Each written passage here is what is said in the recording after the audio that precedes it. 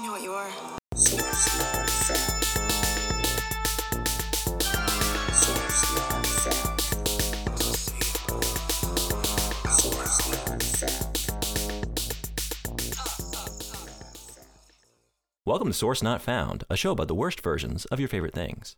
Every other week, we explore an IP, franchise, or fandom by way of its sequels, spin-offs, and side projects. Basically anything but the source material. I'm Brandon June, and I am a sick, masochistic lion.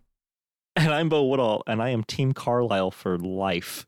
Oh, I didn't pick my team. I'm supposed to have a t-shirt, right? I'm Team Carlisle in the streets and Team Alice in the sheets. Oh, I'm a Team Alice. Dude, Alice is legit. I want to be a Team Alice. Yeah. Actually, I wanted to bring that up. Best character in the book, right? Without question. Yeah. Oh, I'm so glad we're on the same wavelength. Oh, shit. Maybe only character in the book. So we're doing Twilight, Midnight Sun, the novel. So it's a reimagining of the first Twilight novel written from Edward's perspective. Yeah, there are four of these bad boys, and this is just the reimagining through Edward's eyes of one of them, if you can believe that. You could be mistaken for thinking maybe it's the whole series, because this book, what was it, 650 some odd pages, 662 Jesus Christ. maybe. It should be 666 because this book is the devil. Yeah, what was she doing? She was right there. 658. Stephanie Meyer, you had it. It was right in front of you. And we know that she is perfectly capable of just padding something out a little bit, right? Yeah, no kidding. So happy November, everybody. We had a high last week. We're back down to where we usually live. Yeah, we found the dredges again, guys. Don't worry. We don't have to worry about a second episode where we're just doing nothing but giving praise to something. I mean, I found more to praise in this book than I expected. I expected maybe nothing. I expected maybe like a blood rain situation. So that was actually Not that going to be my question. So we talked about Blood Rain, we talked about Castlevania. Both of those things I had no experience with. So Brandon, what's your experience with Twilight? We talked about it a bit last time. I still can't really place what was going on, but it was in the background of it was on somebody's TV somewhere once, and I remember taking a squat down on the couch for 10 minutes or so and watching a bit of it. Sure. So I remember a couple scenes. I remember the baseball. Reading through this book, I was like, yeah, this is kind of lining up with some things that I saw in my peripherals. But the whole James thing, was that in the movie? Yeah, it was. It was? The car chases going to Phoenix and all that? That's in the movie? So no, because you follow Bella in the movie. You don't see where Edward She doesn't goes. get a car chase. Yeah, there's no you hear about it a little bit in passing later on. Oh, so I guess before I get into that, my experience with Twilight is I have seen all of the movies several times. They are, it's not, so you know how a lot of people have guilty pleasures where they shouldn't feel guilty about them? Roadhouse is a lot of people's guilty pleasure movie because it's, Swayze at his cheesiest and it's about, fucking bouncers and it's just weird. I know what you mean. Someone tried to convince me once my love of the Carpenters and ABBA is a guilty pleasure. I refuse to feel guilty about those that. are things that you should not feel guilty about. I don't. My interest in Twilight, I feel guilty about because it's... Yeah, okay. I got you. It's like watching a series of B- horror movies, but these are not B- movies. These are made to be AAA films. They were made to be Harry Potter killers. Were they though? Was that Meyer's intention? So did she see herself as penning? Meyer's Meyer's intention was basically to create this kind of, a love story for the celibate. She had okay. She had some religious stuff. I believe. I don't do. That makes a lot of sense. I know she's Mormon. So, yeah. I don't know a lot about. That makes a lot of sense. I don't know a lot about that religion, so I can't speak to that. All I do know is I have seen all of those movies. I watch them at least once a year because they are absolute garbage. in the most fun way. If you walk into them knowing that they're bad and that you're just watching something brainless that you can make fun of as you watch, like Mystery Science Theater 3000 style, they're a pretty good time. And it helps knowing that Robert Pattinson, in filming them, also knows that they're garbage. Like, there were interviews of them being like, so how do you feel like your character of Edward is portrayed? And he goes, oh, I just act somewhere between confused and constipated at all times. I mean, you can tell from what he went on to do after that, like working with Cronenberg, and then like, Yeah. oh, man, it's just phenomenal Batman. Yeah. Like, Yeah. he wanted to be doing other stuff, but Yeah. And he's also kind of like a little bit of a media troll anyway. Like I saw an interview, I think he was on like Oprah, and it was him and Kristen Stewart. And they're like, so we heard that there was a little bit of a romance on the set. How do you guys respond to that? And Robert Pattinson just goes, oh, Kristen's pregnant. And she goes, he just likes to say things to see people's reactions sometimes. I don't know why he finds it amusing. And I'm like, that is some next level, just I don't care bullshit behavior.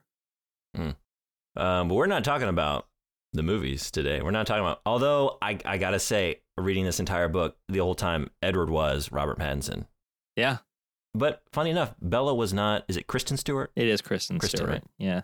Bella was not Kristen Stewart. I just kind of replaced her with a not a, I don't know. It was kind of, I'm not a normal girl. she was just sort of like I don't even know, like a vague sort of amalgamation of ideas, because I couldn't really, because you have like her descriptions, but you also have like the very frequent conception of her as like conveyed through Edward's internal monologue, which he's got this idea about, I think, just like femininity in general. I mean, it's very like of his era. He just feels like every woman is like capable of perishing by just like an ill-timed stroll along the promenade. You know what I mean? Like, right. And it doesn't help that through the course of the entire book, she is seen as being ridiculously clumsy, and he is constantly calling her fragile and breakable. Yeah. And right. Yeah, that's the thing. So she was sort of like, I don't know, like a brought to life porcelain doll with like a big bushy sort of unkempt mop of hair. Sure. Because we see her like hiding within it a lot. But very pretty, almost like to the point of deification. In fact, she is just basically deified throughout the book. But she wasn't initially. I think I mean, in terms of Edward's like, right. I think that's a praise of her. I think that may be a Stephanie Meyer thing. Like, initially, when Edward first sees her, he even says like he doesn't see her as being beautiful. Like, she's asymmetrical a little bit, and she has, normal brown hair, and she's wearing clothes that cover up like her body shape and all of that. Mm-hmm. It's just when he falls in love with her, she's the most beautiful creature on the face of the planet. Yeah. Like, and that happens soon enough. Yeah, I feel like it's a she's all that sort of thing. But in this case, Edward takes off his vampire glasses, and suddenly Bella is the most beautiful belle at the ball. Nice. Thanks. That was garbage. So we're meandering because this book is hard to... I mean, listeners, you remember when we did Mortal Kombat, the novelization? We focused on almost every chapter because there was something in every chapter. And sometimes it was just self-flagellation, but yeah, there was usually something there. But even that self-flagellation, that was a like 300-word chapter, and even then we found something to talk about. That is not the case with this tome, this 658-page fucking monster of a book. Yeah. So I read this on a Kindle, and it was very deceptive because I didn't really know what I was getting into. I didn't look at the page count, and Kindle gives you like those kind of weird, wonky like percentage numbers and location, 750 out of 1080 or whatever it is. So like I don't really know what we're looking at in terms of pages, but I just found myself like, I don't know, a couple chapters in, like, wait, I'm still at 3%? Yeah. I'm only at 7%? Just like, we are just wading through fucking molasses here. Like, when does this start going? Like, and it doesn't help. Is it really going to be this long? It doesn't help that the chapters are all like 25 pages long. Yeah. The whole thing it makes Melville look like a Goosebumps book. Like it's just And Melville always has something to convey, even if it's just like, oh, this chapter is just like our characters stumbled in upon a sermon in town before they're like setting out on the ship. Like, well, there's something happening there. He's got some sort of idea about the human condition to impart. But really, this book, like, I want to say it's about, I mean, if we're being generous, like the hike through the woods, when they like really sort of, they finally start to communicate their love to one another. Like they state it outright, and there's a lot of that's a like really interesting touching. way of putting how that goes. But I guess it's accurate. They don't communicate they communicate through fucking 20 questions in this entire book. Yeah, we'll get to that. I just mean like if you take that as sort of an event within a plot, we could say generously like halfway through the book, finally things start to happen. But really for me, like it's from kind of baseball on to the end that we have any events transpire. So really the last third of the book at best is the only portion that contains much of anything to talk about. In fact, when I was thinking through the plot, because what would be like the synopsis of this? I was gonna ask you, like every other time we've done something in the past, it's mostly been a bow not found, source not bow. Yeah. But in this case, I have expertise. So I was going to ask you, what is your rundown of this book? Give me a Brandon synopsis. I am not going to interrupt. I don't want to like go into delving deeper into certain points. Just give me your little synopsis for the listeners at home, because I am salivating to hear exactly what you got from this book. You ever just go to the theater and you're just sitting there during the previews and you see a trailer and it's like, is that just the whole movie that they just told me? They basically told me everything that's going to happen in a minute and 10 seconds. And yeah, there's like nothing else to it. That's this. Like I wrote it out and I was like, we basically have like a movie trailer length synopsis here. And that covers everything. Like the movie trailer for this book would tell you the entire thing. In a world where vampires sparkle. Yeah, that's how I looked at it. And so that's what I've got for you. Let's do a little movie trailer style synopsis of Midnight Sun. So excited. Edward Cullen is a down on his luck senior citizen pianist who has to go back through high school. It's hard enough juggling classwork and not sparkling in public, but when the clumsiest girl in the world moves into the science lab seat next door, things get even wackier. Being telepathic and keeping track of every single classmate's high school drama is time-consuming enough, but now he has to moonlight as a peeping Tom and watch Bella sleep every night? Good thing vampires don't need sleep themselves, or human blood apparently. Keep those dogs leashed and those cats indoors, folks, because this family of vegetarians has a taste for animal blood. And who knows what's going to happen once they run out of bears and mountain lions. We've got baseball, car chases, and about 300 pages devoted to descriptions of touching. Be warned, Bella gets kidnapped for about 5 minutes, and there are a couple of chapters there where this tale runs the risk of almost getting exciting. But don't worry, Stephanie Meyer has you back to brooding internal monologues and prom dances in no time. Coming August 4th, 2020, it's Twilight, Midnight Sun, rated PG-13, for moderate violence and complete absence of sex. Because yeah, this book gets you all revved up with the most sensual finger-on-wrist action you've ever read, but then doesn't even let them bone down. I have one note. You did leave out the fact that she smells delicious. Yeah, I mean, you got to leave something for something for the screen. To actually, yeah, you got to have that. Yeah, exactly. Oh my God, that was stellar. And that's, I mean, that's everything. That is everything. We got making eyes at each other, going to school, listening to a lot of conversations from peripheral characters.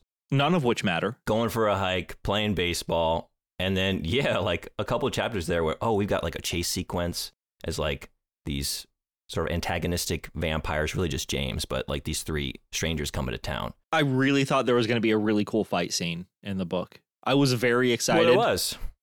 No, there wasn't. It was like 3 sentences long.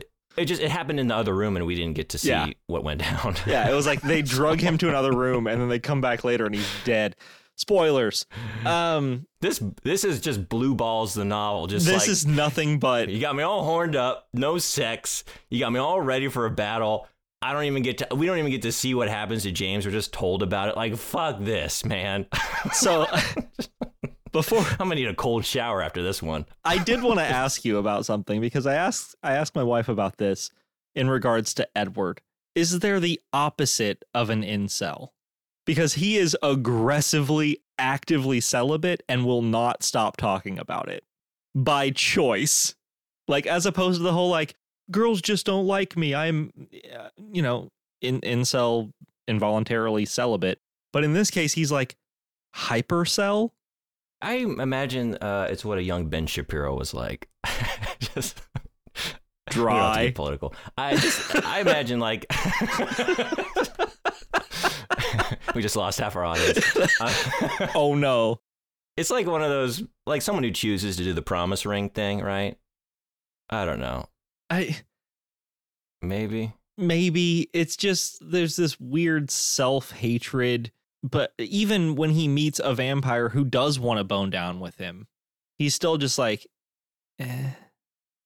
Like I think Edward is clinically depressed. I mean, that we have an entire sequence with him and a vampire in Denali, Tanya, who is basically straight up saying, "Come home with me. Let's get weird." And the entire time he's like, I know she's beautiful. I can see that she is beautiful. And I know he gives all of these positives about her. And then it just basically ends with, but I'm not interested. I mean, I get like a certain degree of like seasonal depression, right? If I don't get enough sunlight, so I get it. You think he doesn't have enough vitamin D? So he has constant seasonal depression? He has no vitamin D, so he's not slinging that D. He's not slinging vitamin D. To be yeah. He is not willing to give Bella vitamin D. Yeah. Okay, so let's we've meandered quite a bit. Yeah, so let's really get into it page by page. So the cover, what does the pomegranate represent? He mentions it 4 times in the goddamn book, Brandon. All right, well, how about the on the title page, we have the 2 pristine white unpainted classical statues in an embrace looking longingly at one another. What do you think they represent? Hang on, I have to look at my book. I thought it represented wanting to get it on with a vampire. But they're unpainted because there's no fucking real actual passion. Everything is fucking black and white and gray in this book. There's no vibrancy. Everything is cold. This is the opposite of the stained glass metaphor you made last episode. Okay, so I think we should talk about this book in 2 separate sections and just leave it at that. I think we should talk about it pre-plot. Yeah, plot. That's effectively what it is. Pre-plot and plot. I like it. So the way this book works, basically, I mean, if you didn't have Edward's like internal monologue, it'd be a real quick read. Like, I want to say like 100 pages or so. Right? Oh yeah, it'd be a novella, I think. Yeah. The first, just everything up to like the full-blown vampiric reveal when he like goes full sparkle. Sure. Is just like the day-to-day high school experience and like the pining after a girl and like a couple like small events. I mean, I guess like saving her from an out-of-control careening van coming through the parking lot. Like, that's something. We start off with like an event. But aside from that, it's making eyes at one another. And because of his telepathy, it's a lot of not only his internal monologue, but creeping in on every peripheral conversation. And then also getting his siblings' telepathy. And then Alice's sort of precognition. Precognition on top of that. I think this is where it really fucked with me, her writing style for... Honestly, the first half of the book, and even moving into further than that, Edward is not telling the story when it comes to his relationship with Bella. The story is being told through the eyes of other people in italics, because he is reading their thoughts of what she is going through. He is not a romantic interest. He is the worst sociopathic stalker that has ever existed. It's bad, right? It's real bad. At one point when he's like outside her window watching her sleep, he even compares himself, I think, to Mike. It's like, oh, if Mike were here, he'd be doing the peeping Tom thing. He'd be like trying to catch a glimpse of her boobs. And I'm like, I mean, I don't want to like put these in comparison with one another. They're both unforgivable offenses into someone's private life. But like, dude, you are literally telepathically just digging through her brain, trying to... No, he can't do that. He's trying to. He is trying to, but he can't do that. He's outside her window watching her sleep and doing his best to sneak in to her actual mind and try and pull out anything he can. He can't seem to read her, but God knows he's trying. And he's like listening to everybody around her to sort of like get it, like the ricochet of her thoughts. I am going to say one is worse than the other, because before this, he has contemplated how to murder children and adults just to drink her blood because she smells so good.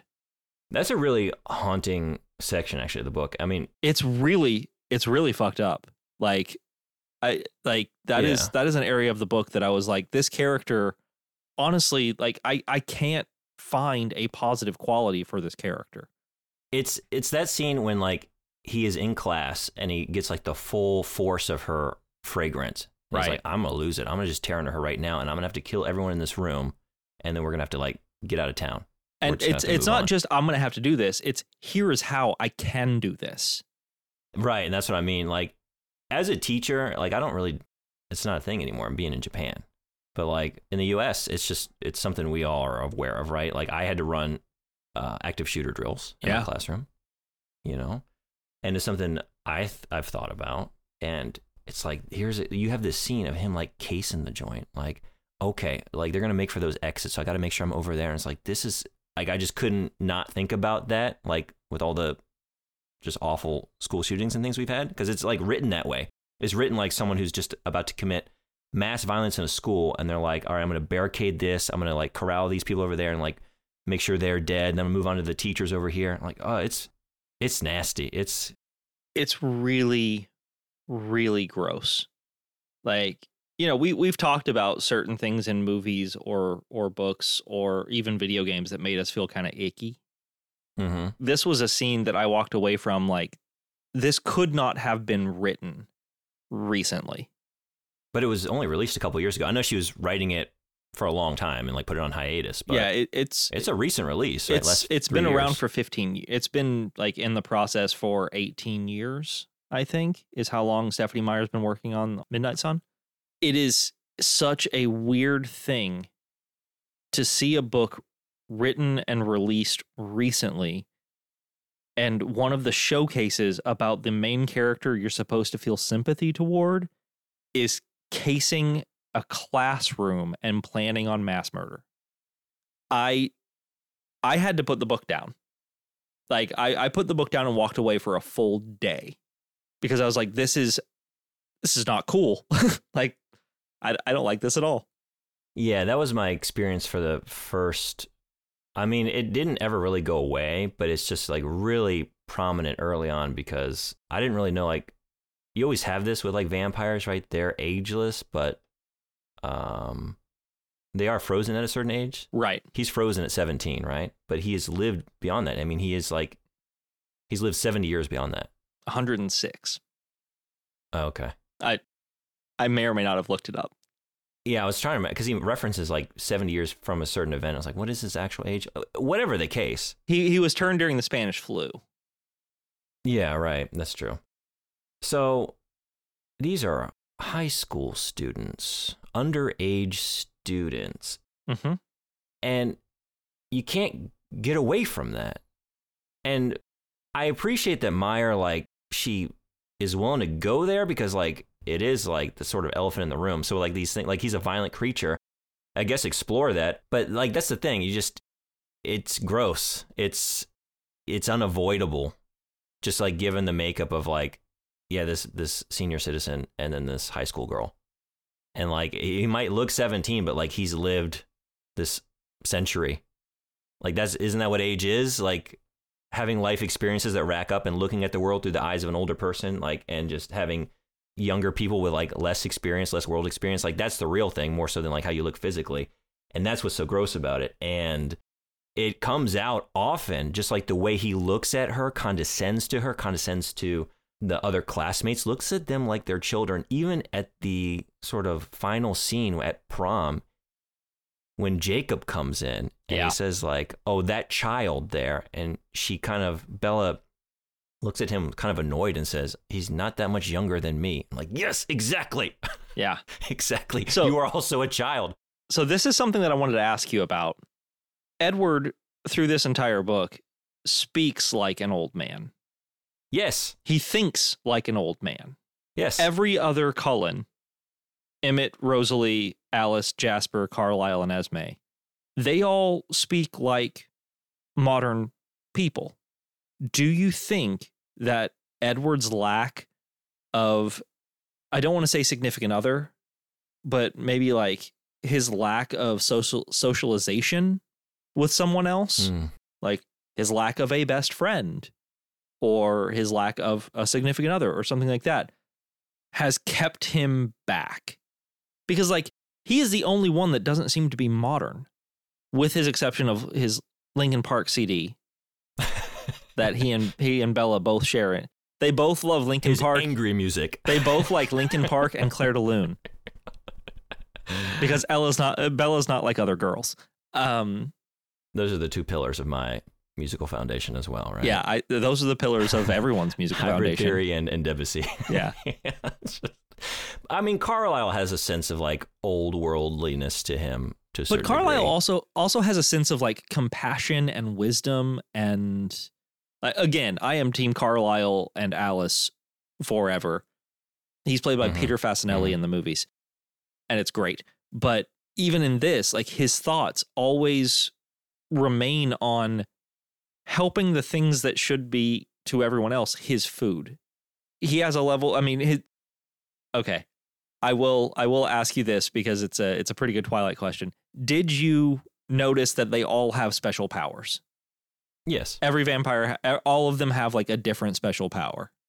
Yeah, eventually. I mean, really, it wasn't until we get some like background and like exploration of those characters way later in the book. And up until then, really, it was like Alice is the one with precognition. And then it's just sort of this amorphous Cullen blob where like, I don't know. It's just sort of, they all massed together. I couldn't really get a sense of who was what. Did you end up getting all of their powers? Because it actually like, it kind of informs, I hate to give Stephenie Meyer any credit in this, and I can't really, because she doesn't do enough of it. Like seeing through Edward's eyes, one of the big things that he should be talking about is the difference in vampires. Instead, he talks more about the fact that they are all damned. They're all creatures of instinct and cravings and thirst. Well, let's see. So Alice, like we said, precognition. Jasper has the one to like sort of modify or change how things are perceived around him. He controls ambient emotion. There we go. That's the way to put it.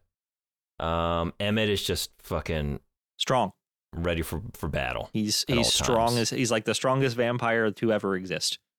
And Rosalie's hot. Yep, Rosalie is perfectly beautiful. No, does she have a power? I can't remember now. That's it. Like, okay. her special vampire power is the fact that she is the most beautiful creature to ever have walked the earth. Not as hot as Bella, apparently. Oh, poor Rosalie. Did you get the rest? Wait. Oh, Esme and Carlisle, you mean? And even James, Victoria, and you already know Edwards. Oh, shit. Well, James is a tracker. Yep. A tracker and hunter. Carlisle, I mean, he's just good at everything he does, right? He just has like such a sense of compassion. Yeah, that's exactly what it is. Yeah, it's absolute. Okay. It's absolute garbage. But Esme seemed like something similar too, like a sort of emotional intelligence or something, right? Love. Okay. She has like a deep, unnatural ability to find reasons to love. Got it. And that's the reason Carlisle's a doctor, is because he has this like heightened ability for empathy and compassion. Victoria's my favorite. She has hyperactive survival instinct. Oh, okay. She can perceive threats like all over. Like it's almost a precognition, but only for her personal safety. I don't know how I didn't pick that up from the 3 pages in which she existed. I mean, she's in and out of there real quick, right? They basically just talk about her like she's jonesing for a cigarette. She's just like super jittery and ready to move. I mean, with the other two, like they show up at the baseball scene and then like you hear about what they're doing by way of others for the rest of it, but they don't show back up again, other than Laurent coming to the Cullens and saying like, hey, here's the deal with James. I'm out of here. Good luck. I had to ask my wife, Kaylin. Apparently, Laurent's the only vampire in the entire book that doesn't have a superpower. That's like noticeable. How does she know that? We Googled it. How do they know that? Does he come back in later books? Yeah. Or is it just like, is it one of those things like Meyer has like made available additional lore for fans like on a well, like a website there's or also something? another book that maybe we should do next November. No. No. It's a gender swapped Twilight. No.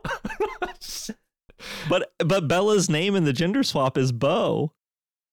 Oh. I never want to read it. I never want to read it. I will never read it. What is Edward? I don't know. Edwina? Yeah, sure. Sure. Okay. You know, I mean, to just take it back a minute, because you raised an interesting question. Why is Edward? Why are you like this? Really? Because it is a good question, because there's no way to explain it, because you say he doesn't have a significant other, and that's true, but it's not like he's isolated. He is in constant companionship with this large family and privy to all of their internal thoughts. And he's at school and he's socialized, not even with the people around him, but he picks up on all of their conversations. And still, when you have him listening in on a conversation, say to like Mike, and you'll get their dialogue for a minute, and then it'll like go back to Edward's internal monologue, and he'll like fill in the gaps, and it'll be Mike sounding like a teenager, and then it'll trail off, and then Edward will fill in like, and a bird in the hand is worth two in the bush. I'm like, what teenager in the early aughts is using that? Yeah. Using that phrase to describe like the girl at school that they want to take to the dance. I don't know. I mean, it's like it is a familiar phrase, but like I don't think any of us would think that way other than you. So I've never read the books. I just have experience through the films. I have to wonder if the first book written through Bella's eyes is written as stilted as this book is. It's a mystery that will never be solved because I'll never read it. I don't know. Right. sourcenotfoundpod@gmail.com. Yeah. Tell us. Yeah. We Come won't at find us. out otherwise. I like the movies because I like the cast is stacked, but I have to wonder, is it written this way on purpose? And the problem is that purpose makes no sense to me. Like there's no reasoning for why Edward, it's isolation versus inundation, right? Mm-hmm. Like, or is he isolated through his inundation? Like, does he feel disconnected because no one else can understand him, but he can understand everyone? That could be a very, very compelling character trait if it was ever fucking discussed. It reminded me, there's this great South Korean film, Spring, Summer, Fall, Winter, and Spring. It's like a Buddhist film. It's about being a monk and being like completely isolated and growing up in this little monastery in this enclosure in the woods. And the monk character becomes a man, and he spent his life meditating and like sort of dealing with the full spectrum of human emotion, you would think, right? Sure. And like really pondering like the deep questions of life. And then like a woman comes by, and he is so overtaken by passion and like this sort of carnal physical need to like have sex with her, and then just like from then on he's just obsessed with her.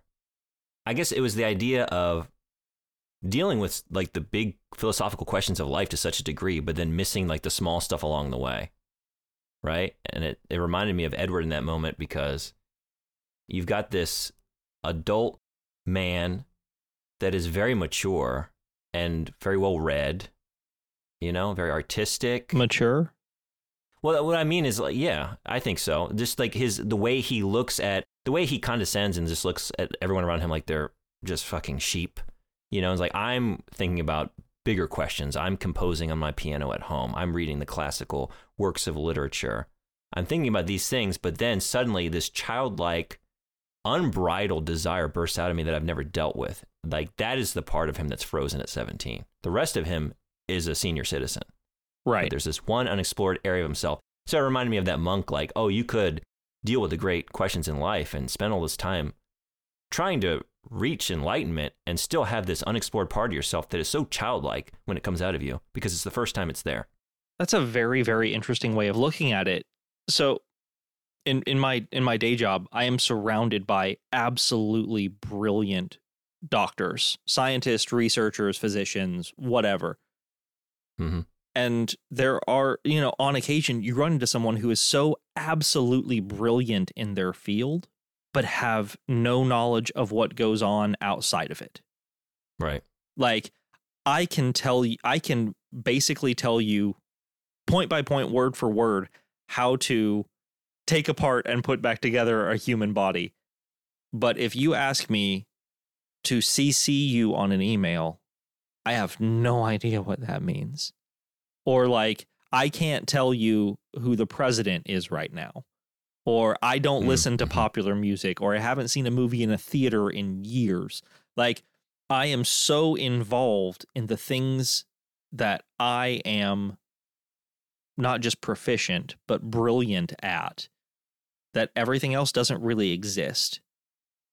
And so, like, is that how we have to perceive Edward? Like, he's only proficient in his own little, like, weird vegetarian piano playing, I like reading. He also has two medical degrees, but he doesn't know how to recognize a fucking concussion. Right. Sorry. Okay. Yeah. I mean, that might be it, right? That's why it's the whole cliche of, like, the computer geek, right? Right. People that are smarter than we could ever hope to be, but like, but you never dicked around just like drinking beers at someone's older brother. I was going to say, when was the last time you went to a bar and talked to someone that you did not know? Right. Just like hanging around, just being a teenager, just dicking around in like the woods or something, right? You just didn't do any of that. So you didn't get a certain part of the human experience. See, the thing is, there's like two different potential stories here that could each be better explored to be something. And one is the deep character study of this very flawed, monstrous creature that wrestles with his inner monstrosity. Sure. And it's not a character that, like, the more you explore it, you realize, like, there's no really redeeming what he is. Because even though he's reformed on these certain metrics, like he's not actively hunting humans anymore, just the very basis of what we talked about, like his relationship with Bella, there's no getting around what it is. Well, I mean, they make the comparison to a heroin addict, I think, at one point. Or just addiction in general, which apparently that's a line that works on her. And we got the Jerry Maguire scene, like, oh, you had me at heroin. Yeah, I guess. There's that, but then there's also like, but you also want to have this like romantic teen drama story with like, we're supposed to believe that Edward is like a superhero almost. And like, we deal with all that bad stuff to like give him depth. But then on the other side of it, we're expected to just be like, we're expected to fawn over him like Bella does. Like, oh, here comes my knight in shining armor again. It's like trying to take Dr. Jekyll and Mr. Hyde and put him in the movie She's All That. Yeah. Or Clueless or some, like, the dichotomy does not work there. And I think that really hurts it. Not that you could do much to save it, but okay, so we've done a poor job of explaining the pre-plot stuff. But that's what it is. It's just it's so weird because the way their relationship works, like some time does elapse in like the early stages, but once they really start like making eyes at each other, they basically speed run the relationship. Someone cut the brake lines of love right there. Yeah. It's real weird. But it's such a slog to get there because it is so bogged down in, again, his internal monologues. They're just endless. And he just talk about beating the dead horse. There's nothing left of this horse. It's just muck in the ground. I was going to say, there's one horseshoe left. The rest is just glue. It's glue. It's, how many times do we have to explore the idea of like, yes, he is a monster and he's sort of repulsed by his own cold, dead hands. And, he's got this, he bites back the venom. Like, one scene of that is enough, but no, we've got it endlessly. I would say every 5 to 7 pages. Yes, everything is filtered through his internal struggle. And the problem is, like, we get it. We get it. Okay, so before we get into plot, everything we've talked about happens in the first pre-plot portion of the book, leading up to them actually falling in love. I'm going to hit the 5 very brief plot points that people would recognize if they've read the other books or seen the movie or read this book. We've got first day with Bella arriving. She smells really good, and he has to hold back from murdering everyone.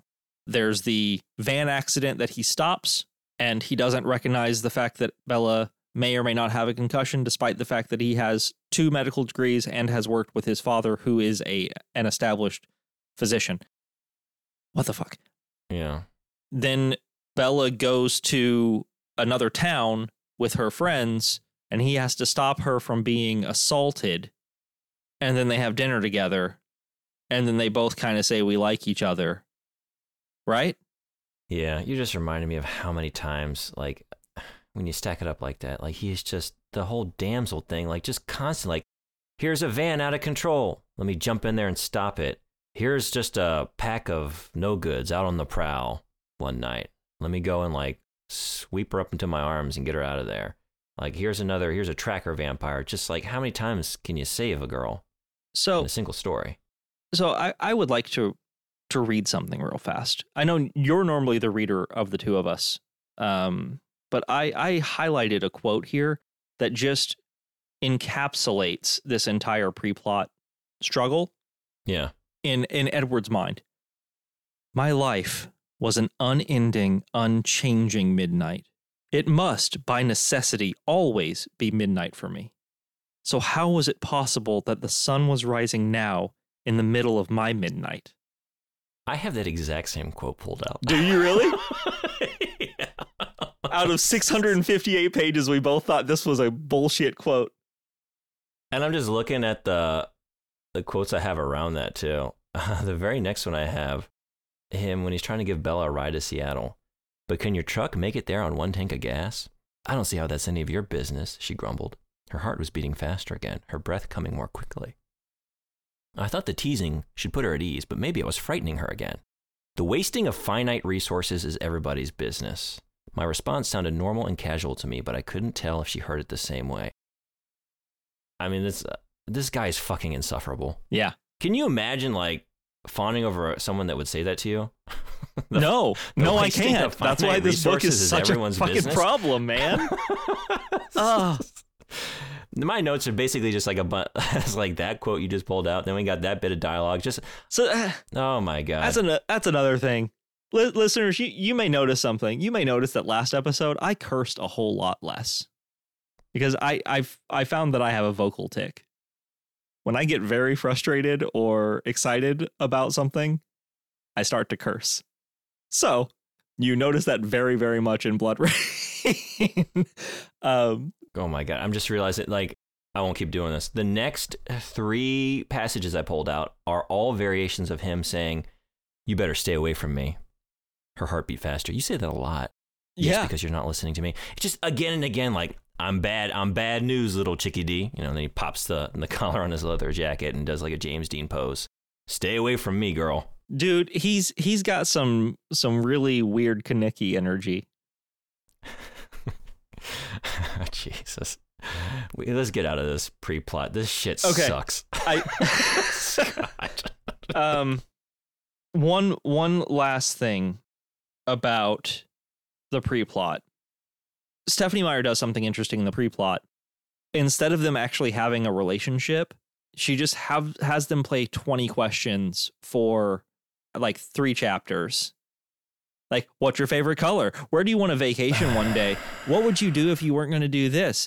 What are you going to do after high school? Where would you love to go to college? It was just, she put a dating website questionnaire in a book and just had them answer them. It's even worse than that, because even sometimes with, like, I don't know, like, I've been on dating apps in my life, and it's like, you get some of that, but you also get, like, what are your politics? What are your views on, like, the afterlife? It's literally like, so Bella, cats or dogs? Like, oh my God, this is the most boring first date in the universe, and it somehow lasts for days. Yeah. Hey, Bella. Several chapters. What's your favorite number? I couldn't take it. You like 4? Oh my God. He literally like asked 4 her too. favorite color. Yeah. What's your favorite color? I did feel kind of validated on that one, though, because she said brown, and that's my favorite color. And whenever I tell somebody that, they look at me like I'm a sociopath. And she justifies it. By saying it's the color of his fucking eyes today? Yeah, no, I know. I saw. Well, no, it's warm. It's earth tones, it's nice. Anyway. She actually says at one point, if you were to ask me tomorrow when you aren't full, it would be black because that would be the color of your eyes. Yeah.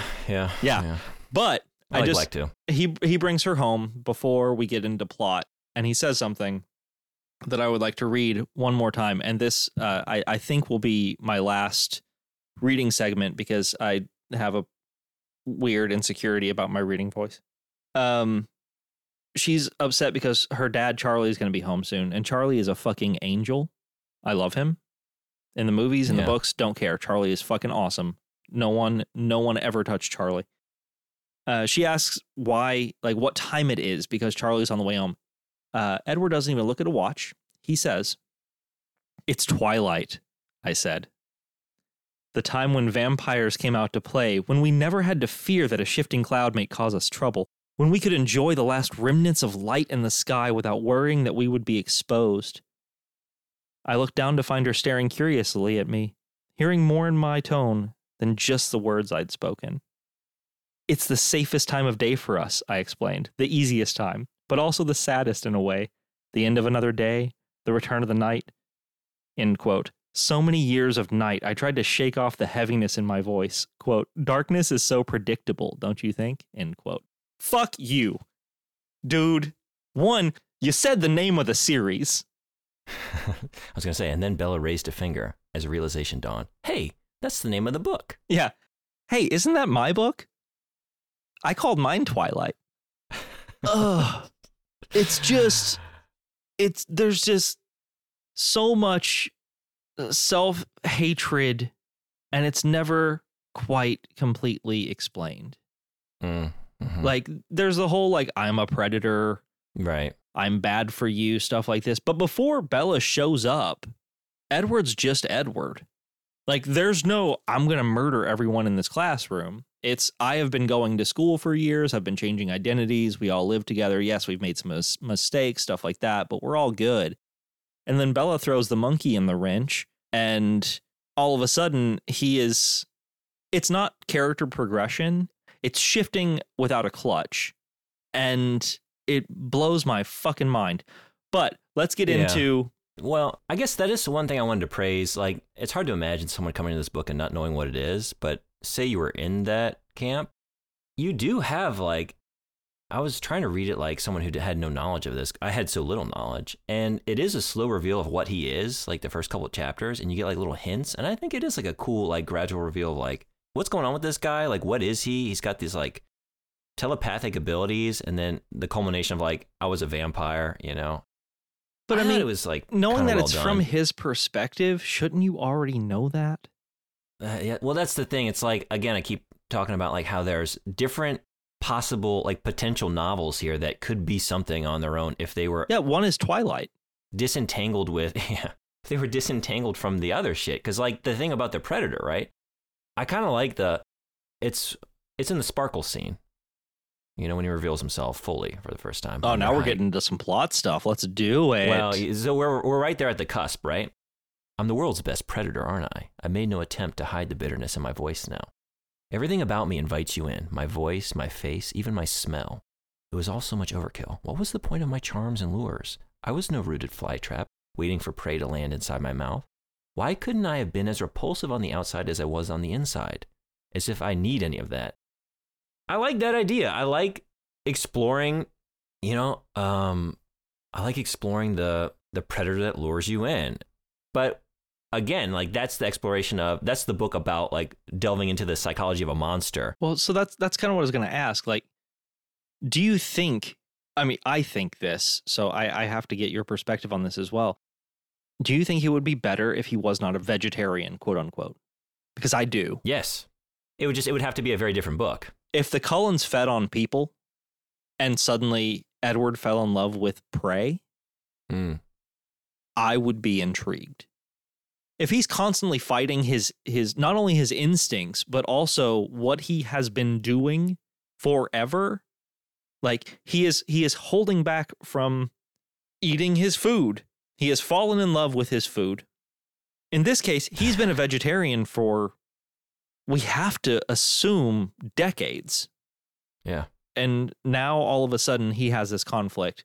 But if they traveled to different cities and stuff and took care of like vagrants or criminals or something like that, using some sort of weird, plot mechanism to explain their feeding habits on humans.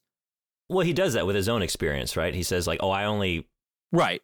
I'm basically like doing the Death Note thing, like someone who's or like the Minority Report thing, pre-crime, I'm getting you before you cause any more carnage. We'll get into that in a second with the plot stuff. But I feel like I would buy the romance more and his like self-deprecating, self-effacing, I hate everything about me as a predator thing, if he was actually still a predator on humans.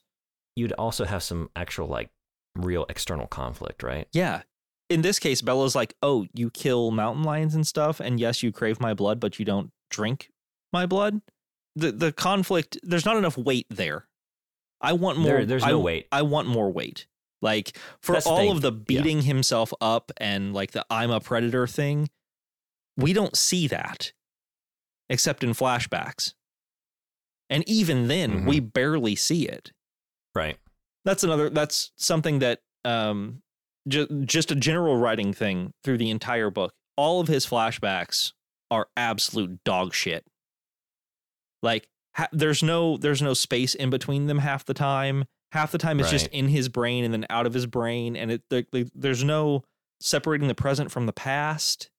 I think it was like some sort of weird artistic choice she was going for because he's a telepath that I didn't dig. Yeah. And it all just kind of blurred together. It does, and it's sad because it was like those were the few moments where I actually kind of got invested because we were actually exploring something interesting, right? Yeah, if he's a monster, I want to see him be a monster. That's the thing. The book wants it both ways constantly, right? She wants us to believe he's a monster, and we've got all this wrangling with that, but then she constantly undercuts that by, oh, but he's not actually that much of a monster. Like he only feeds on like bears and stuff, And even when he did it on humans, they were murderers and like they were predators themselves. So it was all justified. She never like gives us full monster. And then the other side of that, it's like, she doesn't shy away from like the darker aspects to this. She confronts the fact that he's, decades beyond her in age, but then still wants us to like say, well, that's all right because now you're just like a perfect boyfriend. And neither one works because of all of the baggage there, There is one moment that I think was well done. It's when Edward brings Bella home. So we're getting into plot now. Edward brings Bella back to the Cullenses, and they look at Carlisle's wall of all of like the map of London in 1640, and going through, and there's a painting of him with vampire elders that he ran into, and it's just a blood orgy, just a massacre. And Carlisle is painted in the back, still in that painting of this massacre of innocents. That gives you something. Yeah. Like that puts weight to a character who through the entire book is this compassionate, loving, gentle, restrained, willful person. But in the past, he saw and did some shit. Right. And has grown beyond it. Where Edward, we don't see that. Yeah, we don't. I would read the book of fucking Carlisle in the 1830s trying to come to grasp with his own empathy while still feeding on people. Like, that's the kind of monster story I want to read. I want to read a story about a monster who falls in love with humanity or falls in love with whatever. Where in this, we have someone who just thinks he's a monster. And I just. But, we feel a certain way about that. We've talked a lot about Edward's psychology. I kind of want to know the psychology of the Twilight fan, because the thing about reading on a Kindle is when like multiple readers underline a certain passage. Like that shows up for me. So I got to see like what other readers enjoyed or thought was, I don't know, important. My head is resting on my microphone right now. So it's just like a sort of bon voyage to the pre-plot. Let's just consider this for a moment. I think the first one of these I saw, her scent hit me like a battering ram, like an exploding grenade. There was no image violent enough to encompass the force of what happened to me in that moment. Instantly, I was transformed. I was nothing close to the human I'd once been. No trace of the shreds of humanity I'd managed to cloak myself in over the years remained. I was a predator. She was my prey. There was nothing else in the whole world but that truth. And my note on that is just, is this what women want? Yeah, apparently. Because like there are a couple passages like that that are underlined, and is this my problem? Because some of them are like, "Ooh, yeah, I want to be pursued," but then some of them are like, "Oh, it's getting like darker and like more graphic here." Just go. But they're just eating it up. I'm just gonna go back 15, 20 years and talk to younger Bo and be like, "Dude, be creepy." Yes, get outside that window. Yeah, make they love it. Look, apparently, according to Goodreads reviews, Amazon reviews, and Kindle, they love it when you look at them like they're food. It can't just be that, though. You also have to have a way with words, because one other final underlined portion. Sure. That the other readers just seem to love. And so the lion fell in love with the lamb, I whispered. Her eyes were so open and accessible for 1 second, and then she flushed again and looked down. She steadied her breath for a moment, and her impish smile returned. What a stupid lamb, she teased, stretching out the joke. What a sick, masochistic lion, I countered. So that's not just underlined because of the writing, that's underlined because it's in the movie. Is that why? Those exact lines, that exact moment. They're so good. How could you just not? Yeah, I mean the writing is perfect. All right, let's we've already given it too much attention. God. Yeah. On to the plot. So starting with basically Edward shimmering, splendid, a whole new world. Edward shows her what he is. He walks into the sunlight with her, shows that he is this diamond-skinned, beautiful thing. Fuck this. This is what I'm talking about. This is it. More so than any other thing. The way he builds up to this, the way Meyer builds up to this. He's going to walk into the sunlight and become this inhuman, grotesque creature, right? Yes. And if like he turned into the fucking Swamp Thing or something, like, okay, now we're dealing with something real. But no, he's just like this gorgeous, sparkling angel. Yeah. He basically becomes a diamond encrusted, perfect man. And it's not like fucking Shrek saying like, you know what, I like you better as an ogre. You're still beautiful to me. Like, because for a second, it's like, is Bella just like, she's overwhelmed with her love and she just sees past it to his true beauty? But no, the way it's described, like, no, it's really just, it's not a thing. He's just bright. Yeah, he is bejeweled. He is a crystalline, perfect version of a masculine figure.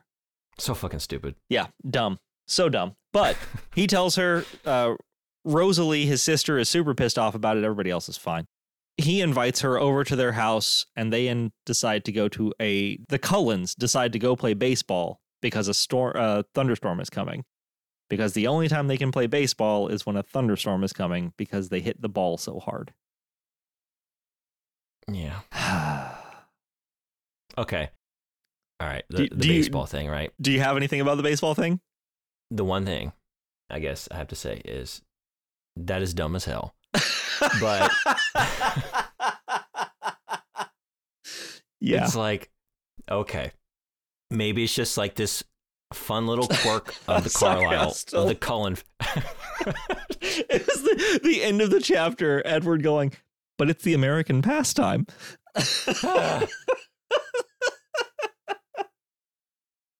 So fucking stupid. I accept it as like this little quirk of the Cullens. Fine, you know, give them some little fun characteristic and set them apart from other vampires, even though they're already plenty set apart, being the vegetarians that they are. It's the fact that the three other vampires approach them and want and to play. Say, we heard the game going. Yeah, we want to play too. Apparently, it's a fucking vampire thing. They all play baseball. Yeah. What the fuck? That is the dumbest shit in the entire book, and it's a book full of dumb shit. They could choose any other sport. Lawn darts. I can't think of like a less vampiric sport than fucking baseball. You know, you think like vampirism, there's something like primal and like visceral about it. So it's not even like a contact sport. We're not even getting like, I was gonna say, like there's like a subconscious violence to it, like a subconscious physicality to it. Yeah, baseball's so goddamn polite. Like, everyone's just like, all right, stay on the line here. Go to your base. Now stay there. Wait for your turn. And, you know, I want to see them fucking play ice hockey. I want to see them curling. Oh, all right. Or just like, I don't know, some like Greco-Roman wrestling or some shit, Polo. right? Like, golf. We can just keep going. Yeah, golf. Ultimate frisbee. Whatever. Anything. Anything except for baseball.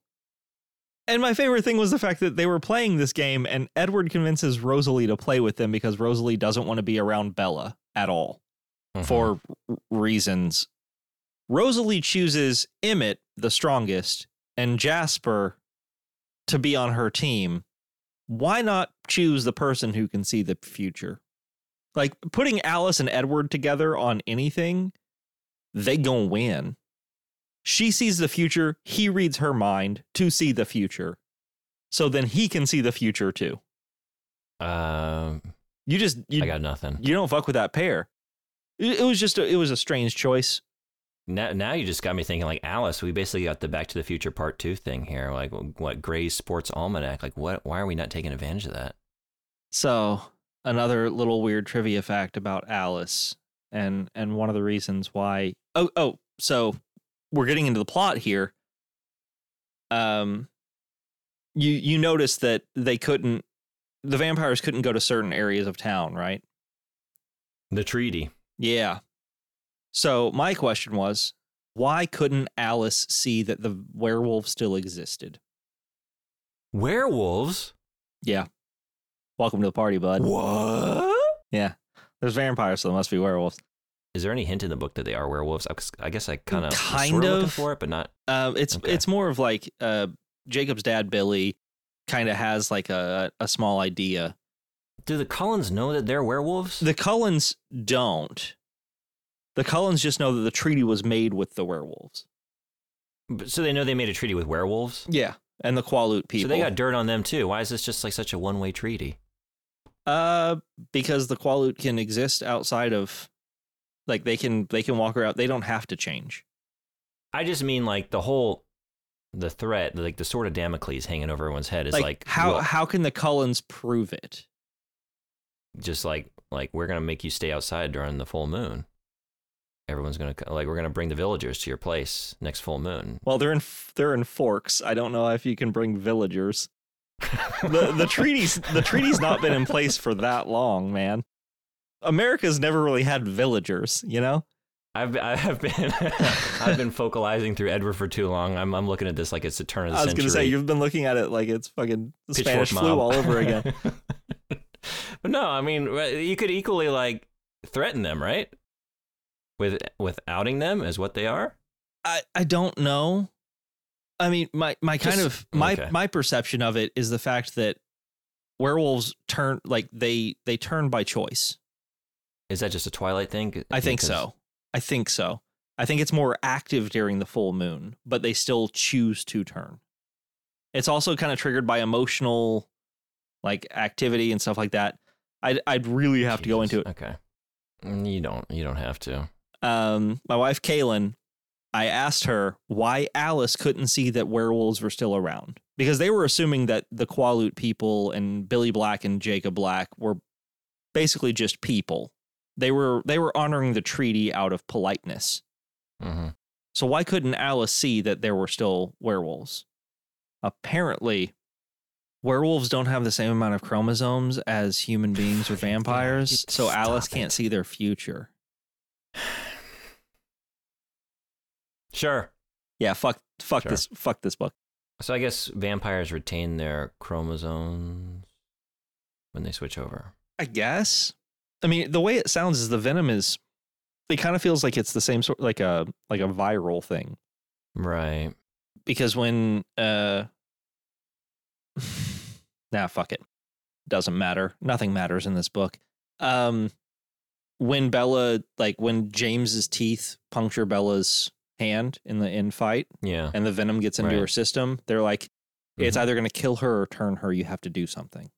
You have to suck the venom out of her, or she's going to turn. So it seems to me like it's this, like, they call it venom, and it seems to function kind of like a venom or a disease that slowly changes the person. And even Edward says, like Carlisle says, that it's better when the blood is weak.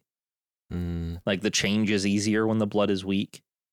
Like, what is happening on like a physical level? Because now, like, all of the abilities are gained when you become a vampire, right? But I guess, is it just sort of amplification of pre-existing human abilities at the end of the day? That's what the assumption is based on Edward's knowledge and Carlisle's knowledge. Like, when you turn, the special ability you get, like Edward's telepathy and Alice's precognition. Apparently, we even find out that Alice had visions before she was a vampire. Right. Because of the very contrived connection between her and James that, oh my God, fuck off. Yeah. I don't need that. I don't need that at all. Just this random trio. They do the baseball game. They meet the trio of Laurent, Victoria, and James. Laurent has a little bit of riz. Like, he's polite, and he's trying to, he wants to get in Rosalie's pants, but he is genuinely trying to make friends and survive. Yeah. Where Edward sees that Victoria and James are not like that. Victoria is jonesing for another hit, and James is just watching everything. Come to find out, James is a tracker. He gets a hit of Bella's aroma. Actually, this was a really cool thing, I thought. Jasper shut down their presence. Yeah. Like, that was a really cool, like, I'm not giving Stephanie Meyer a lot for this book, but there are a few moments that are genuinely kind of cool. I agree. And Jasper turning all of them, like, inconsequential was a really cool moment. But the wind picks up, hits Bella's hair, hits James in the face, and James finds a new target. Yeah. And even, I mean, I agree with you. Actually, from here on to the end of the book, I think my positive comments will outweigh the negative ones, because this is a genuinely tense scene. Like, them trying to hide Bella, even though she's in plain view, and like just influence this new trio of like not noticing her. And just the idea of, it's not even the aroma that sets James off. It's the fact that Edward and the others step in and defend her. Just Edward. And that Edward jumps in front of her, and James is like, you can't, why would you step in front of a prey like that? Now I have a challenge. Well, I just mean he steps in front physically, but James is able to intuit that, like, oh, they're all ready to defend her. Oh, and right. I've got this other instinctual like desire for, I'm looking for a great epic battle. This is even better. This is going to be the best hunt of my life, sort of thing. Right. Let's see if I can outsmart all of you collectively. Yeah. And that's what really does it. And I thought that was smart. I thought that was interesting. So I have a small theory, since we're getting to endgame. Pre-plot was garbage. I think we can both agree that. Post-plot, I am relatively certain, was written and edited after the movie came out. Okay. That's why it feels so tense and cinematic. Ah. Because I don't think Bella sees. I think Bella sees Jasper and Emmett drag old boy out of the room, just like Edward does.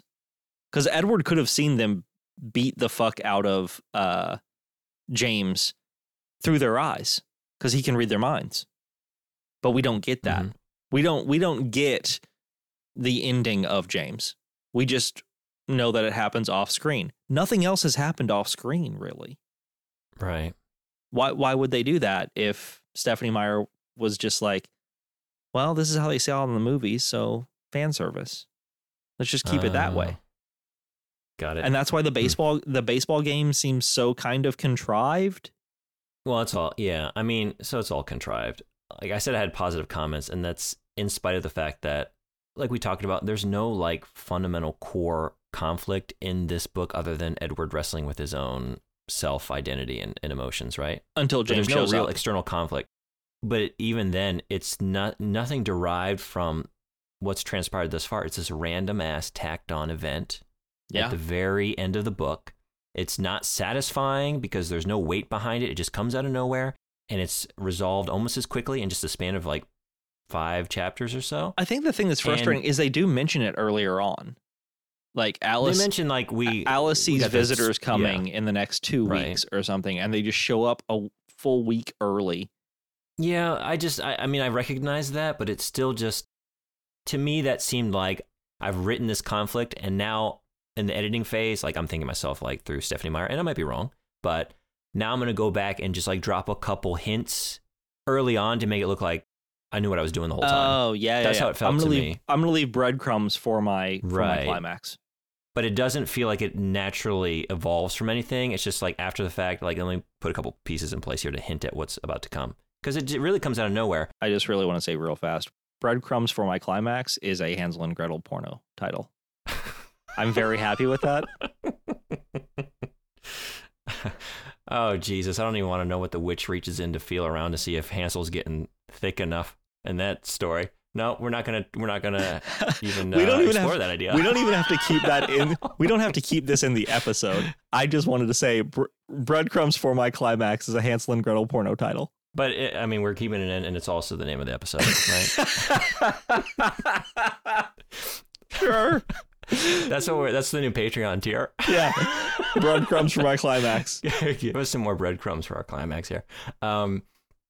That and just the additional. Oh, actually, James and Alice have this like pre-existing connection from way back when before she got turned. That was so fucking dumb because it's like it's bad enough to like have this random ass encounter, but then like after the fact to try and justify it, like no, actually there's a deeper connection, but it's still everything about it is random and how it transpires. He wasn't even the one that turned her. He just found her. Yeah. Okay. But just having any sort of pre-existing connection there. So just like, no, I want to come back to this in just a second. I just want to, for listeners that have not read or seen anything, Alice realizes that James is not going to stop. Between her and Edward's telepathy, they realize that James is going to hunt Bella to the ends of the earth. So they all decide to split up in different directions. They know that James will follow Edward and Emmett because Edward is Bella's boy and Emmett is the strongest of them. Mm-hmm. So Edward and Emmett stay together. They send Bella off. Bella has to like fucking manipulate this shit and gaslight her dad and go back to Phoenix where she's from. And they run James on this crazy car chase that it would probably be really cinematic if you saw it on screen. I actually thought this is my favorite chapter in the book. I mean, we have the sort of the foot race. Yeah. And then like James hops a plane unexpectedly, but they all end up in Phoenix. But you got like the Cullens coming off the plane and like Edward racing, like, okay, I got to find like a fast ride. And like this chapter, the chapter race. Yeah. I think is really good. Because it's the tension of this race against time. Bella's been kidnapped by James. He's got her. Alice failed to protect her because they just didn't see like James baited Bella basically thinking like, well, I've got your mom here. Instead, he just got her childhood videos. Yeah. Which is actually a really cool thing. Like that's not. Oh, yeah. I think not, in real life, but as like a story development aspect, like a hunter being smart enough to be like, I'm going to lead you here by using your actual mother's voice from home videos. And it's terrifying. And you get like when Edward watches the video, because James tapes the whole thing for his own sick pleasure and also to taunt Edward. And later on, you get the scene of like Bella like thinking she's stumbling in on her mom, and then like the slow realization of, oh my God, these are all just like screens, like these are videos playing. And that's a very frightening idea to like feel like you're tracking a human and then just to walk into this room and to see what it is and see like video screens, like, oh my God. And then just to know she's about to be tortured. There's that, but just like them piling into these cars, this like car outfitted with NOS, this like, decked out street racer. You have a chapter of Fast and the Furious. And it's well written. I mean, you've got like them like racing through traffic, and in the midst of that, you've got Alice's visions of the future flooding in, and then like perceived by Edward. It is a very good chapter. Change. Every time he's like looking at like, what if I took this SUV? What if we got off there? And they get this inundation of possible futures based on all these decisions, and it's racing by. The chapter moves, and it's like finally we're moving here. So things are happening, and they like, they cut this car off, and they all come out, and the driver gets out all angry, and they like flip their little street racer and cause like this massive pile up, get in a different car to like throw the cops off their trail. There's a lot.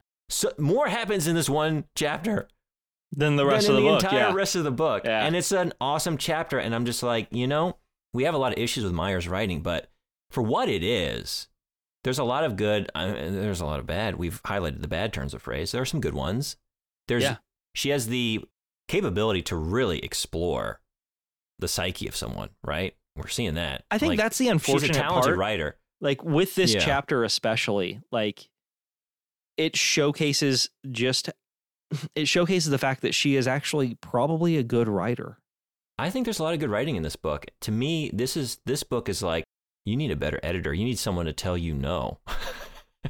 You don't get to do the Stephen King thing.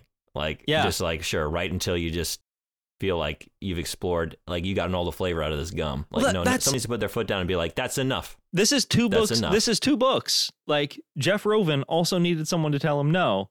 Jeff Roven needed someone to say, do more of the Scorpion stuff that's really cool and like character building and really nice. And Stephanie Meyer needed someone to be like, do what this is. This chapter that's fast paced and introspective and does really cool things with both time and perspective. Like, that's really, really cool. This could have been a really interesting little novella, right? Yeah. If like you dealt with if you decided what you wanted it to be, or like how you want us to feel about Edward, if you really sorted that out, and then like just cut the fat, and like everything in the pre-plot could be a single chapter, maybe 2.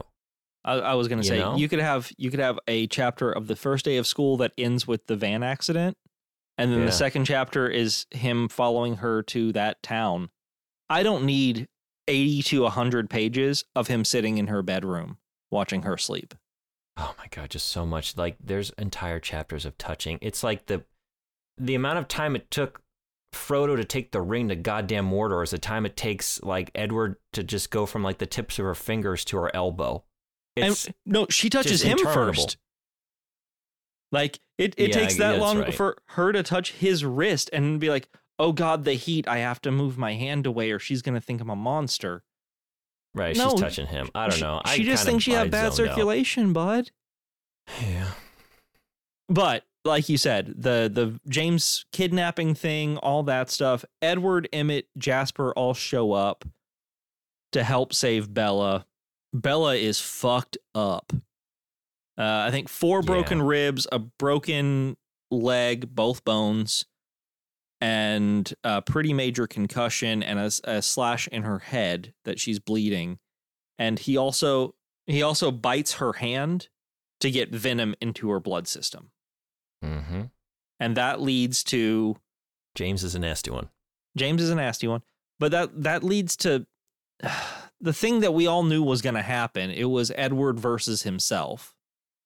It was Edward's love for Bella versus Edward's instincts as a predator. And we all know who's going to win.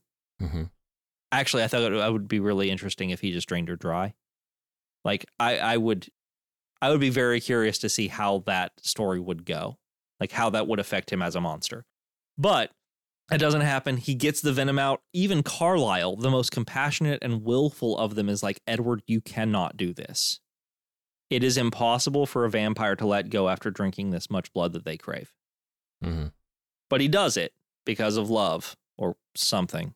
And then she wakes up and he's like, I need to leave you. But she's like, no, you'll never leave me. Please don't leave me. Blah, blah, blah. They go to prom together.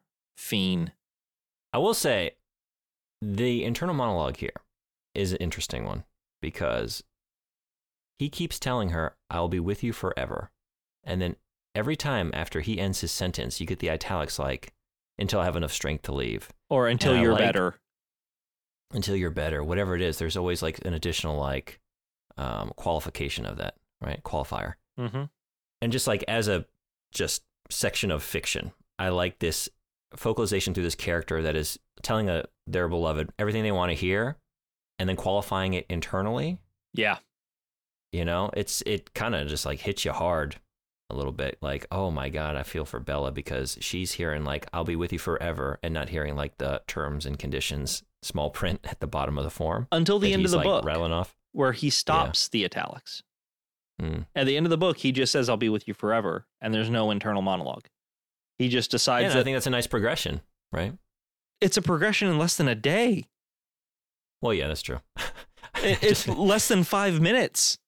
But see, that's the thing. Like, if this book, if it were a streamlined novel or a novella, right, then that would hit because it would fit with the timeline of events, the pace of events. But the fact that it's so front heavy that like anything else that happens at a quick pace seems like lightning fast because we've taken so much time to explore like the events of a single day up until now, right? Okay, so because of that, I just want to read you real fast. I said I was going to be done reading, but this has to be done because of what you just said. I'm reading you the last lines of the book. Okay. Bella, I hoped she could hear the devotion in my voice. I will stay with you, in italics, as long as I can, as long as it's allowed, as long as it doesn't hurt you, until the sign comes, until it's impossible for me to ignore. Quote, isn't that enough? She smiled, but she was unappeased. Quote, enough for now, end quote. Bella didn't realize that now was all we had. My breath came out as a groan. Her fingertips brushed along the edge of my jaw. Quote, look, she said, I love you more than everything else in the world combined. Isn't that enough? Sigh. And then I could smile, a genuine smile. Quote, yes, it is enough, I promised. Enough for forever. This time I spoke of the real forever, my eternal forever. As the night finally overcame the end of the day, I leaned forward again and kissed the warm skin of her throat. That's less than like 50 words, going from I will leave you because it is better for you to I am going to turn you. Sometimes these revelations come hot and heavy. You know, the eternity is right here now. Fucking Ram Dass over here, Stephanie Meyer, just hitting us with enlightenment. Another connection back to Buddhism, I guess, right? Just this moment here and now. Where are you now? Feel your body. Feel the emotions you feel now. Don't worry about the events that haven't transpired yet. We don't want to be an Alice. We want to be an Edward. We want to live here and now. I definitely want to be an Alice. No, yeah. I mean, I'm Team Alice, but aside from that, I don't know Jacob, but put me on Team Jacob because at least he is the same age. Jacob, no, he's like a year younger. I think he's like, that's fine. He's like 14, 15. He can't drive because his dad drives him around. That's true. But I love the fact that Jacob has, and I quote, a mind you could just curl up in, according to Edward, which I was like, what the fuck does that mean, my man? Oh, I don't even want to know. So I think we've covered pre and post plot. I'm just going to ask you before we start closing up a little bit, were there any characters or any instances that you were genuinely surprised to fall in love with? Alice, yeah. Yeah. Because like I said, for the longest time, the Cullens were just this, aside from Edward, this sort of amorphous blob. You know, I didn't care enough and I didn't get enough. Like, you get their individual characteristics, but they're still just like part of the massive noise. There's so much noise through that pre-plot portion of the book. Everyone's thoughts, all these side conversations that they kind of got lost in that, except for Alice. She's the one that stood out. She's the one that had genuinely interesting powers and then also like just a lovable personality, right? Yeah. And the fact that I like the idea of I can predict my friendship with this girl, and so I'm just like antsy, like introduce me to her. Like, yeah, when are you gonna introduce me to her? Yeah, she did the same thing with her relationship to Jasper, apparently. Like, she had seen decades with him, lifetimes with him, and so as soon as she met him, she just made him hers.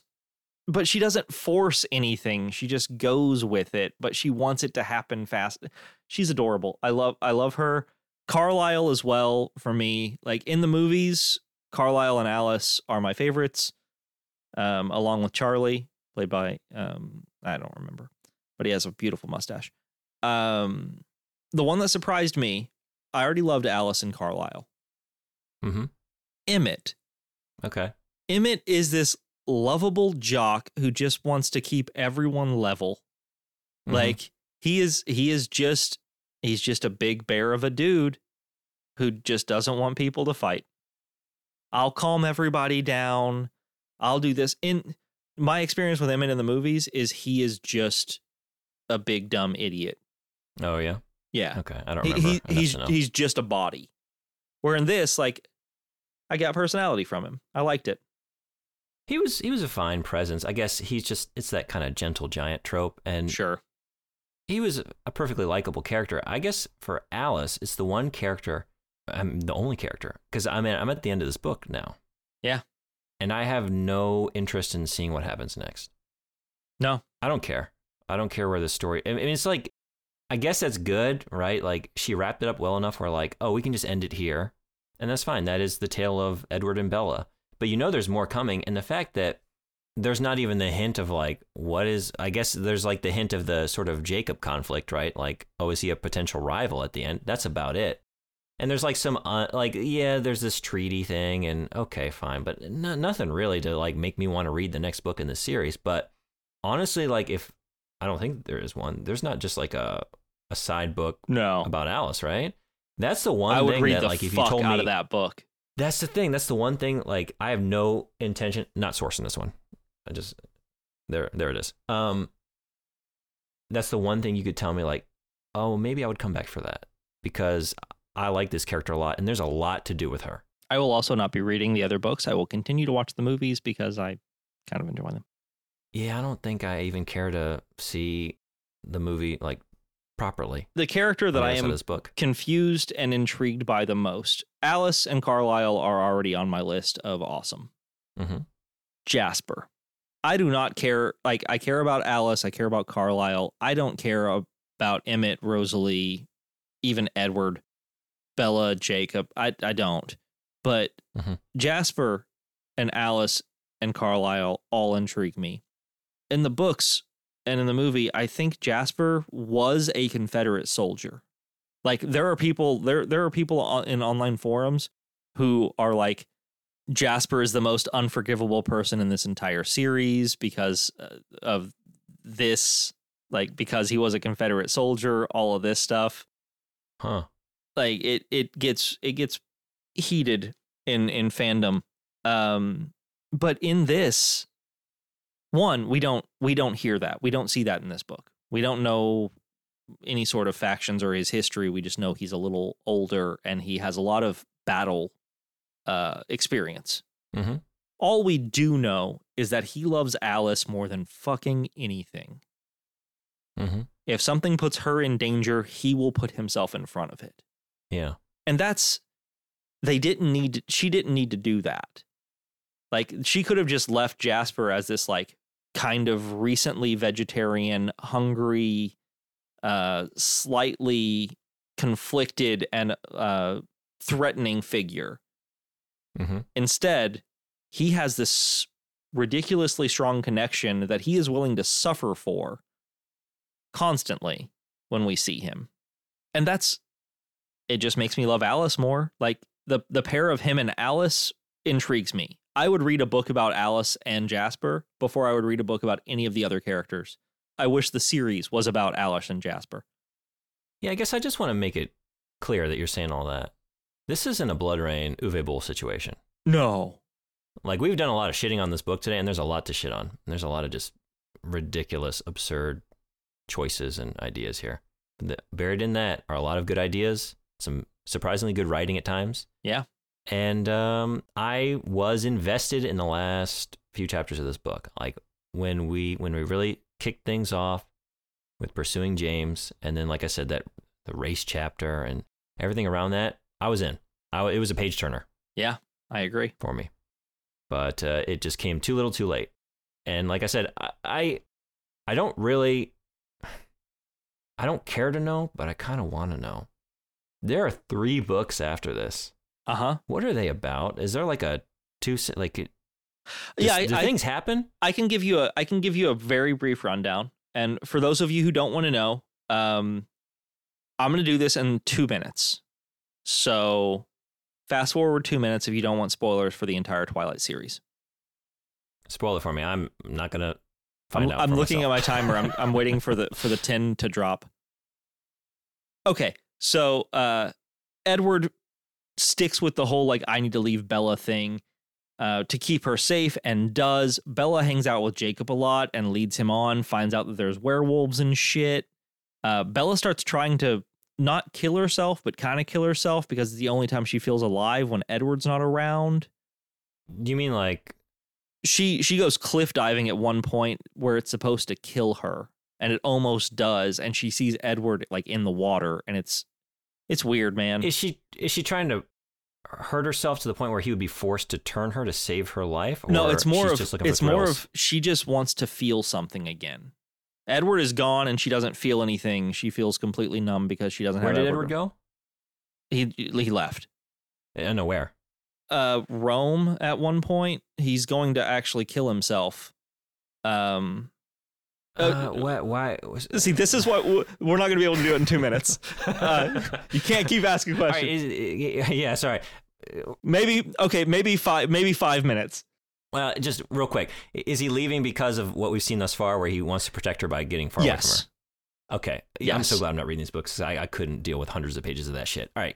That's just in the second book. He leaves and bails and does all that. And actually goes to Rome, and he's going to walk out in front of a church and just throw his shirt open and show that vampires exist, so they will kill him. Okay. You meet the elders that Carlisle used to hang out with. One of them's played by Michael Sheen. It's fucking awesome. Book 3, it's just Jacob versus Edward, and Bella has to choose. She chooses Edward, and versus is what? Are they fighting, or just they're fighting for Bella's attention? Is there physical altercations, or there are some vampire versus werewolf? It's more tension than anything else because the Cullens never actually go up against the Quaalude people. Anyway. The whole thing ends. I'm not sure if it happens in book 3 or book 4. Edward proposes, and Bella says that he has to turn her after they get married, and he doesn't agree with that. Bella gets pregnant. She is pregnant with a half vampire that starts to eat her from the inside. A Damphir? It's fucking Blood Rain, baby. That's the origin story. Edward has to. I don't know if this happens in the book. I know it happens in the movie. Edward has to eat the baby out of her. Get the fuck out of here. I'm not. What? Yeah. Wait, what? Yeah. What do you mean? Chew through Bella to get the baby out. Huh? And also turn Bella in the process. Why that method? I don't know.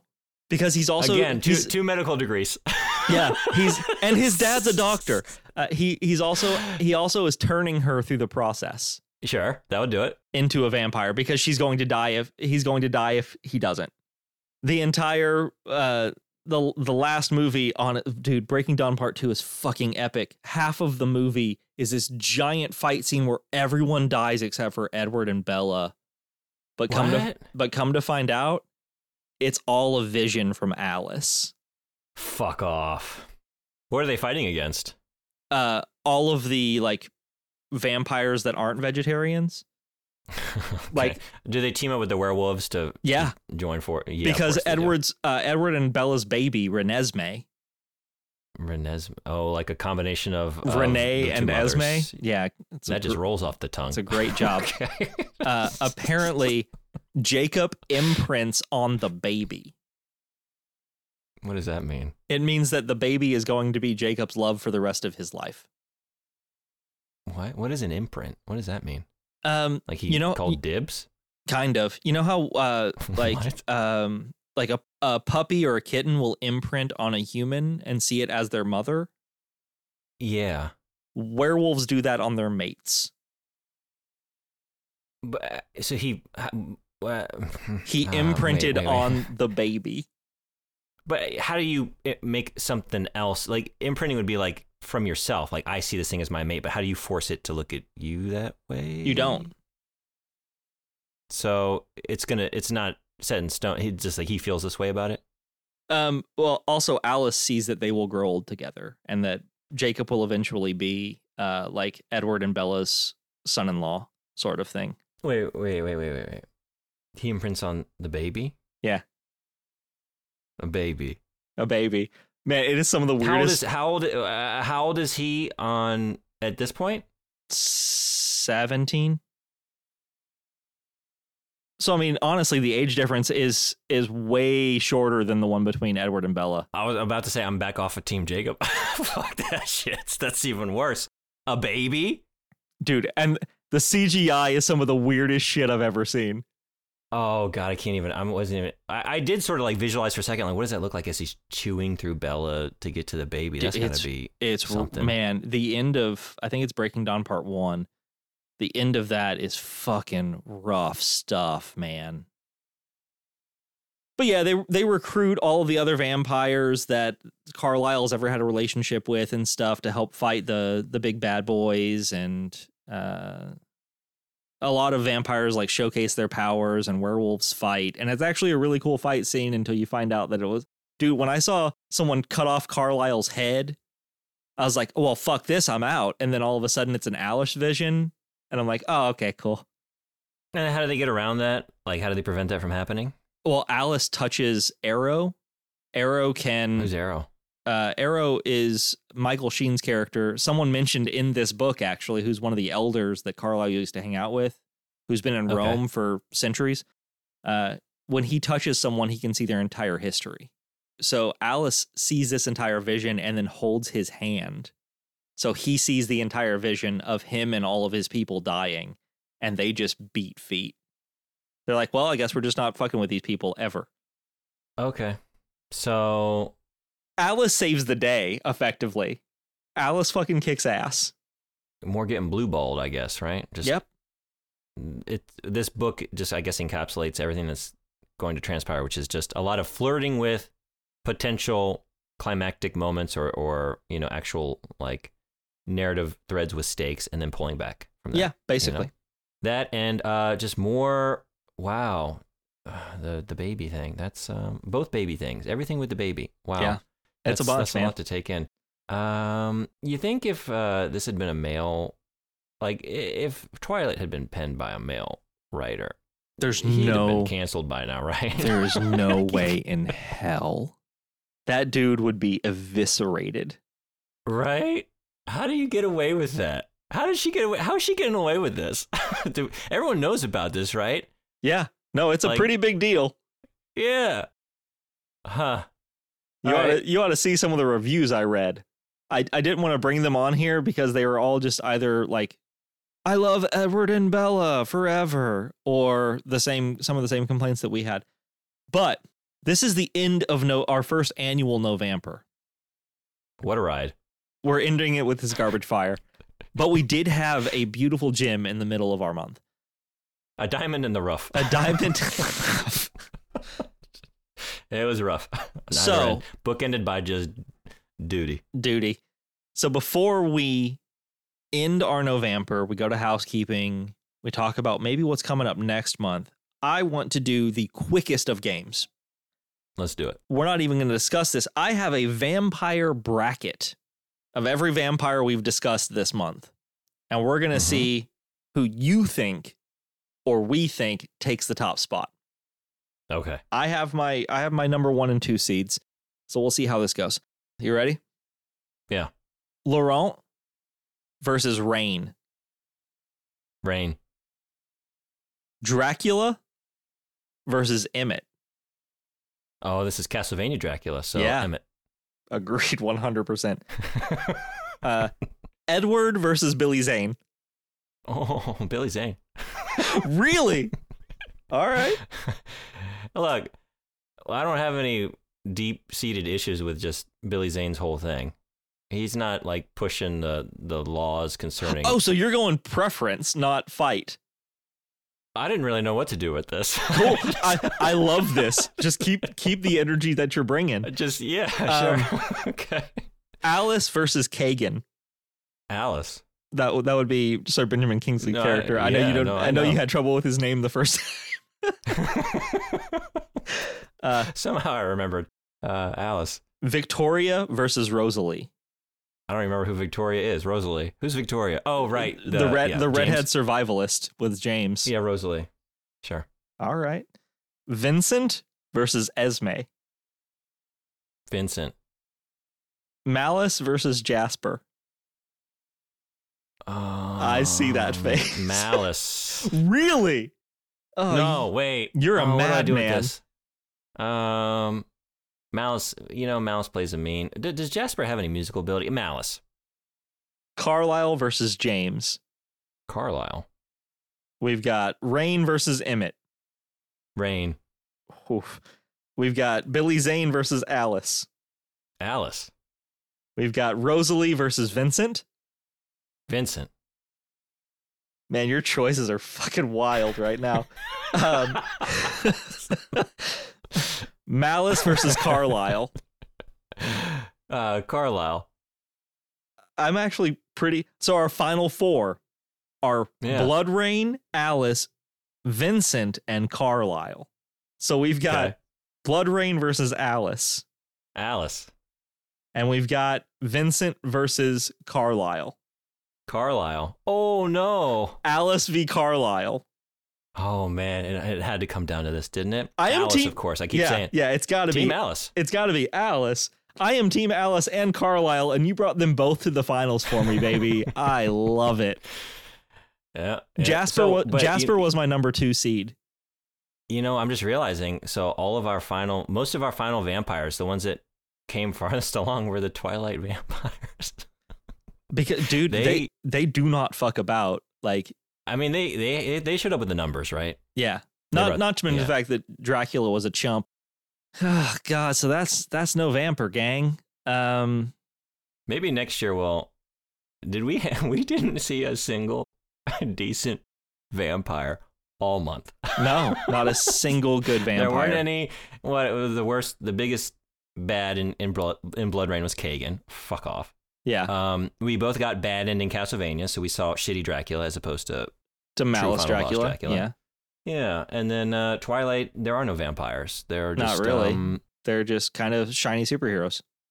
yeah, Shiny mutants, I think. They're more like X-Men than Avengers. yeah, right. They're X-Men with a certain thirst, and So what are we doing for December? Let's go ahead and give a little preview for all the folks. So, if I'm not mistaken, Brandon, you've never seen a Hallmark style film. my, how the tables have turned. The first leg of this odyssey that we set off on here podcast was just show Bo a bunch of new stuff. But now I'm the one having all kinds of new life experiences. So Welcome to Twilight, moving bud. on from Twilight, my first real delving into this, my first and last. I'm out. I'm back out forever. No italics. Yeah, sure. For now. And now I'm jumping into, I think, probably my first Hallmark movie. And it's not actually I'm a aware of these Hallmark things. movie. It's a Netflix Oh, it's not? Hallmark style movie. Okay. But it's one of those like... But it's also a sequel of a beloved Netflix style Hallmark movie franchise called The Christmas Prince.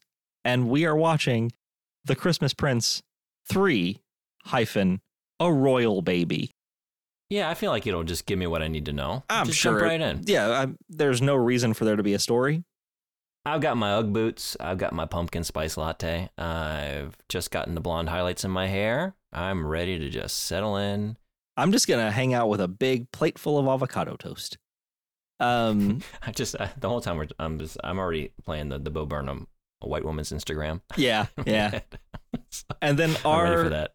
our last episode of the year is going to be a brief retrospective, also talking about what things we sourced this year for the first time that we enjoyed and would continue to source. Yeah, either things that came out this year or that we just delved into the first time. Yeah. And it's going to be we earned a couple positive conversations here, and We really did. just trudging through the muck. So we had our Castlevania, and we're just going to celebrate 2023 because while we have explored a lot of bullshit, this was a hell of a year for artistic experiences. TV, movies, And video media. games, Yeah, a lot of good shit came out music, this year. So books. There's been podcasts. Hello. there has been a lot of really interesting stuff, and we would love to give you guys a little bit of a gift as well. Something that we enjoyed that we think you may enjoy as well. Yeah. So when you're there next to the fire and you're snuggy, like maybe try one of these recommendations out for size. Yeah, See exactly. how you feel about it. Yeah. And it also gives us a chance to just take a breather. Take a breather and enjoy some things that don't break our souls. Yeah. And then we'll be right back to it. Right back to it in January, baby. Housekeeping, fun stuff. As always, we're sourcenotfoundpod@gmail.com. Please, Twilight fans, come at us. Tell us why we're wrong. Tell us why we're right. Tell us what your vampire power would be. If you're telling us why we're wrong, I'm ready. Justify that I need baby those shit for me. justifications. Yeah. What do you got? Maybe you read the books and we didn't, and you just need to tell us. Man, I wonder which passages are highlighted in those. I'll never know. No, and I'm never know. Happily so. We are Source Not Found Podcast. Everywhere you could find those things: Facebook, Patreon, all of your favorite podcatchers.